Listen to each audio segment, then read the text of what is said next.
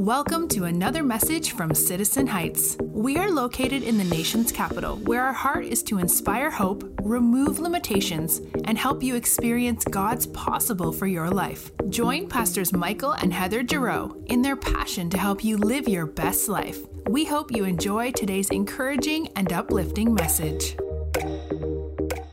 Greetings, CH Live, wherever you are joining us from. We are so excited. There's a clap, a celebration for you coming from the room.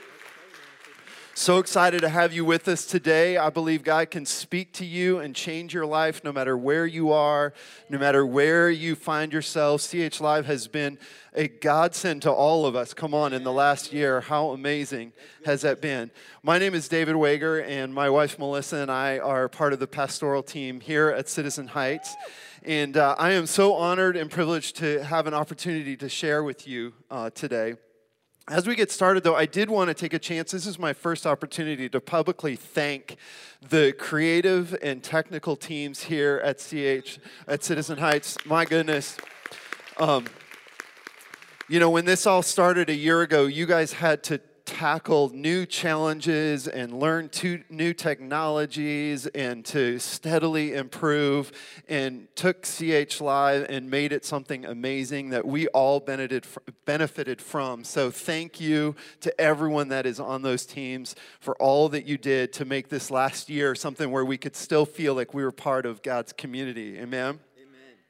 So we're continuing this morning our series, House of Miracles.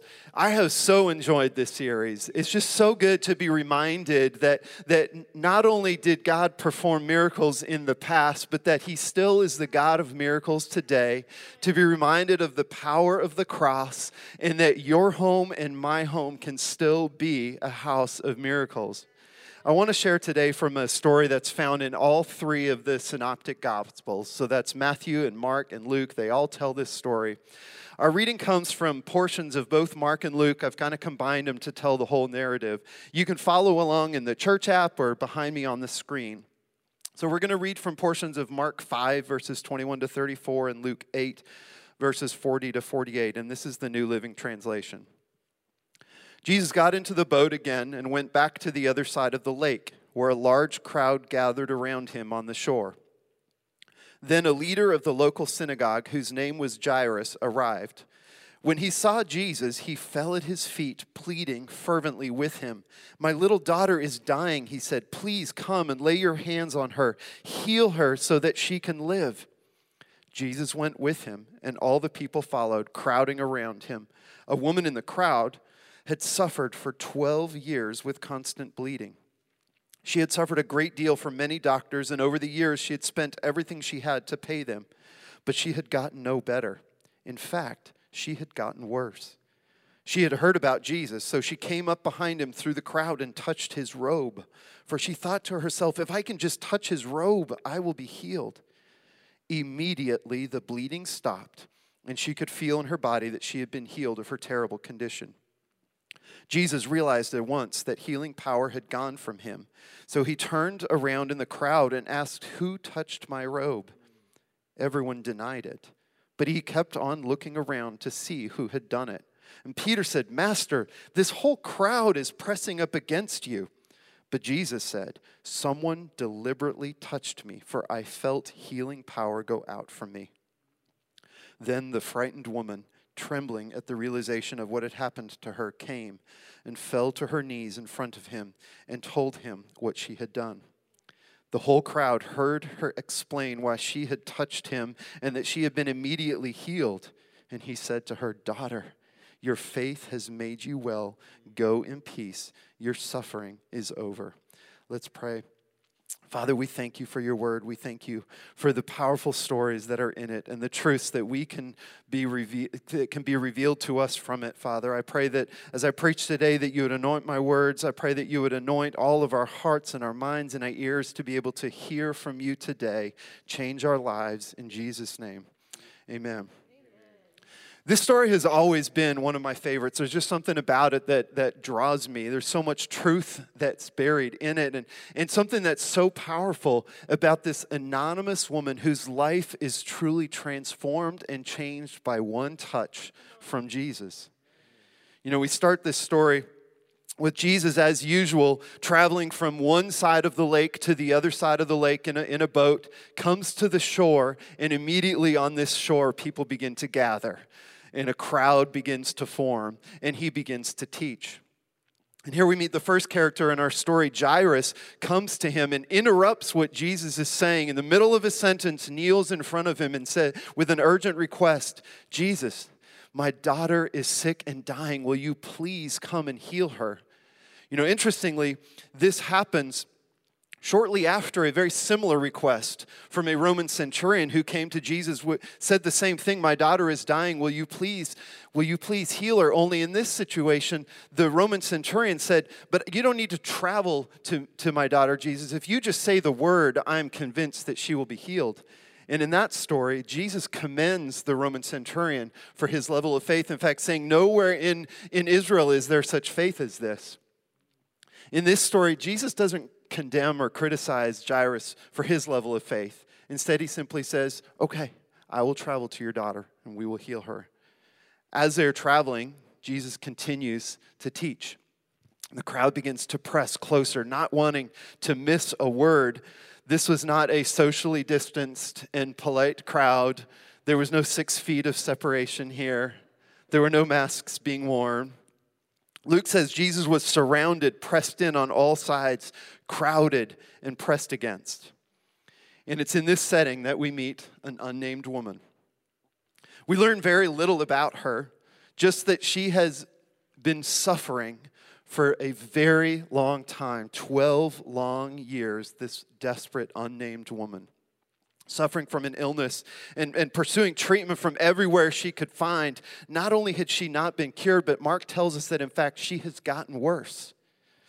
You know, in my career, I have met many people with this degree of suffering, and there's no end of the things that people won't do, the stories they won't listen to, and the things they won't try just to be relieved of the suffering that they are enduring. And it's in this place that we find her. You know, she's heard stories of this Jesus. She's heard of the lives that Jesus has changed. Maybe even knows some people who have been healed by this Jesus. And there's a glimmer of hope that has begun to stir in her hearts. And we can hear her saying, maybe, just maybe. In Mark's account of the story, we hear the inner thoughts of this desperate woman. If I can just touch the hem of his garment, maybe I will be healed. This is not a woman who even thought as enough of herself to interrupt Jesus as Jairus had. She didn't make an open request to him. She was shy, meek, humiliated, desperate, so very desperate. To understand the full scope of this story, we have to have a little bit of cultural context. And certainly in most parts of the world at this time, and definitely in Jewish culture and in Roman culture, just because she was a woman, she was already at a disadvantage, having no place of power. But even more than that, the condition that she suffered from made her a social outcast. She couldn't touch anyone. In fact, if a man accidentally touched her, he would have to go to the local synagogue for ceremonial cleansing. So for 12 long years, this woman had been an outcast, unable to participate in society. Even things she sat on or touched, the next person that sat on those or touched those things, her uncleanness would be transferred to them. Think of the crowds that you've been in. I know it seems like an eternity ago, but maybe at a Nats game, or in line for the Metro after a busy day at work, or the National Mall on July 4th, or worse yet, Costco the week before Thanksgiving. Now, crowds don't tend to bother me too much. I think maybe it's my height. I can kind of see over a lot of people and sort of plan and predict and kind of see where I'm going to go. And people tend to kind of give me a little bit of room. But my wife, Melissa, tells me it's not that way for her. I think some of that is because she is kinder and gentler. But it's also, I think, because she just can't see over people. And so when she gets packed into a crowd, she's stuck seeing backs and shoulders and necks. And it's hard for her to see where she's going and try and navigate her way through. And I imagine it was like that for this woman in our story. Pressing, planning, pushing, hoping to jet through any small crack of daylight that she could find, just to touch the tassel coming off the hem of his robe. Going back to the narrative in Mark, we see that she finally achieves her goal and reaches the hem of his garment. The Bible says that instantly her bleeding stopped and she could tell that she had been healed. What an amazing moment. And then, to this poor woman's horror, Jesus stops and asks, "Who touched me?" Can you imagine what's going through her thoughts in this moment? In her mind, she's been healed, which is great, but she has also contaminated Jesus and made him unclean. What a mix of emotions must be going through her at this moment. I don't know if you're familiar with the personality test, the Enneagram, but if you are, I imagine this woman as a 9. Very comfortable with her anonymity. Peace at any cost, not wanting to disrupt anything. Thinking that her opinion didn't really matter enough to even make her request known, again, as Jairus had. But here we are, Jesus asking her to step from her anonymity into the forefront and admit what she's done. At first, though, she stays silent, terrified of what might happen should she come forward. After an awkward pause, we see Peter. Of course, it's Peter, right? Peter saying, Jesus, this is a big crowd. Like, I don't know if you're aware of what's going on here, but what do you mean someone touched you? I mean, there's dozens, hundreds of people. You've touched everyone. What do you mean, who touched you? And Jesus responds to Peter, no, Peter, someone deliberately touched me. So as to say, someone demanded something of me. Someone reached to draw for my strength. This was no ordinary jostle in the crowd. This was the pursuing touch of one desperate for a response from Jesus. And the grammar in the story indicates that Jesus at this point is probably looking directly at this woman. And so we see for the first time that this anonymous woman is brought to the forefront, coming to light, being brought to the front. She realizes she can no longer stay hidden. Out of terror and respect, she falls to her knees in front of Jesus, telling him what has happened, telling her story, the desperate condition that she found herself in, the loss of income and wealth, loss of community and relationship, and how she was now healed. And we see next in Jesus' response to her what we see countless times in his life. Daughter, Jesus says, your faith has made you whole. Go in peace. He calls her daughter. Name of closeness and intimacy. Not the generic woman, not unclean one, not outcast one, but daughter. My daughter. What relief must have rushed through her at hearing Jesus' voice call her that. No chastisement, no correction, no accusation or retribution, but instead a welcoming of her to the family, a rejoining of her to be a part of what she had been cast out of. What a powerful story. You know, as I ponder and think about this story, I'm struck with what was different about this woman that resulted in her receiving the miracle. What was different with her versus everyone else in the crowd where she received her miracle? I have 3 observations from this story that I want to draw our attention to. The first is that the miracle happens in Jesus' response to her expectation. Someone deliberately touched me, Jesus says. But again, how many people had touched Jesus in the crowd? How many had jostled and bumped up against him? What was so different about her interaction with Jesus that she was the one who received her miracle? I imagine that she wasn't the only one in that crowd that needed a miracle that day. There were probably others that were desperate, maybe not as desperate as her, but still needed a miracle in their life. But there was something about her where she received the miracle. And I think that one of the things that distinguished her from everyone else was was her sense that if she were just able to touch Jesus, that she would be healed. You know, when I evaluate my own life, I find that it's very easy for me sometimes to get caught up in almost the religiosity of my relationship with Jesus. And I'll come to church regularly, which is great, but I don't necessarily carry with me a sense of expectation for what does God want to do in my life and through my life today. You know, and I may even read my Bible or pray or any of the other spiritual disciplines, which again are awesome and important. But if I miss out on that sense of expectation, what does God want to do today? How does God want to interact with me today? What change does God want to produce in my life today? What does God want to do through me today? What might I be missing out of? And it's really an attitude shift that she displays that I'm encouraged to emulate. The crowd was following Jesus. The crowd was listening to Jesus, maybe even interacting with him a little bit. But she received her miracle. Her expectation was that something great was about to happen. And Jesus' response to that expectation was to perform a miracle in her life. The second observation that I have is that the miracle happens in Jesus' response to her imperfect faith. You know, she definitely had some faith. She had expectation and some hope that Jesus was going to heal her, but it was not perfect faith.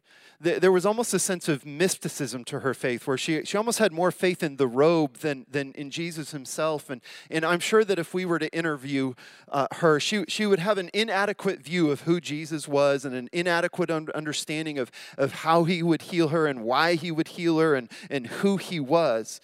And we see also in this story that Jairus' faith was, in a sense, weaker than the centurion's faith.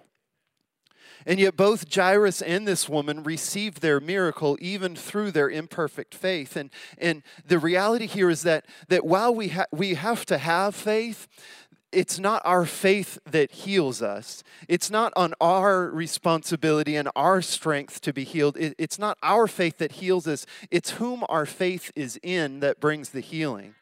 And we see in Zechariah 4, verse 6, it's not by might, it's not by power, it's by my Spirit, says the Lord. And it is whom our faith that it is in that produces the miracle. And on that day, she had faith. It was imperfect faith. Jairus had faith, imperfect faith. But the faith was in Jesus, who wanted to produce a miracle in their lives. And Jesus' response, even to their imperfect faith, was to produce a miracle. And the third observation that I have is that the miracle happens in Jesus' response to her desperation. This was truly a desperate woman. She had probably lost everything. The Bible doesn't give us a lot of details, but we can infer a lot. We can infer a lot from the story. For 12 years, she'd been unable to participate in society, a social outcast. Even in a crowd, she was alone. Have you ever felt that way? Unseen, anonymous, not valued, unwelcomed, afraid. She was deeply aware that even if her presence were noticed, she would only face shame at best and physical abuse and banishment at worst. But Jesus calls her out. Someone touched me, he says, likely looking at her, seen, maybe for the first time in a decade. Remember that just her touch would make someone unclean. By tradition, men wouldn't even look at her for fear that that look would transmit uncleanness to them. But here Jesus is, looking at her, addressing her, shining a light on her, responding lovingly and caringly to her desperation. Full of fear, trembling, she falls on her knees in front of Jesus. Afraid of what Jesus will say, concerned that her banishment will continue and that maybe once he realizes what has happened, that she might even reverse her healing. But instead, after hearing the desperate description of all that she had endured, Jesus' response is, "Daughter, your faith has made you whole." That word whole is a powerful word in the Greek. It's used over 100 times in the New Testament. And most of the time, it's actually translated to save. And what the word literally means is to save, to keep safe and sound, to rescue from danger or destruction, to save a suffering one from perishing, to make well, to heal, to restore to health, to preserve one who is in danger of destruction, to save or to rescue. It's the same word that Jesus uses in Luke 19, verse 10, where he says, the Son of Man came to seek and to save the lost. So what we see at the end of this powerful story is really the fulfillment of Christ's purpose for coming. We see that the full miracle, more than just the healing of her physical body, which is amazing, it's the restoration of her soul.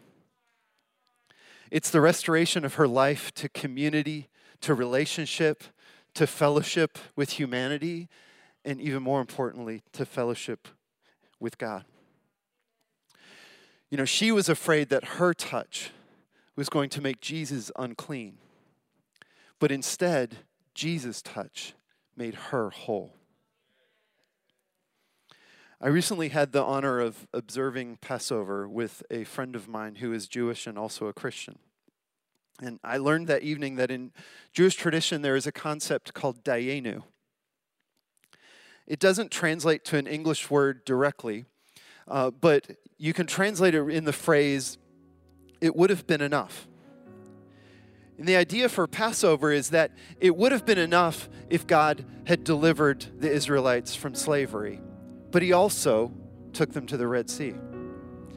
It would have been enough if he took them to the Red Sea, but he also parted the waters. It would have been enough if he had parted the waters, but he also closed the waters to destroy the Egyptian army. It would have been enough, but God also. And in our story today, it would have been enough if he had healed her body, but he also made her whole. It would have been enough if he had made her whole, but he also restored her to relationship with community. It would have been enough if he had restored her to relationship with community, but he also restored her to relationship with him. It would have been enough, but God also. And the reality is that God is not in the it would have been enough business.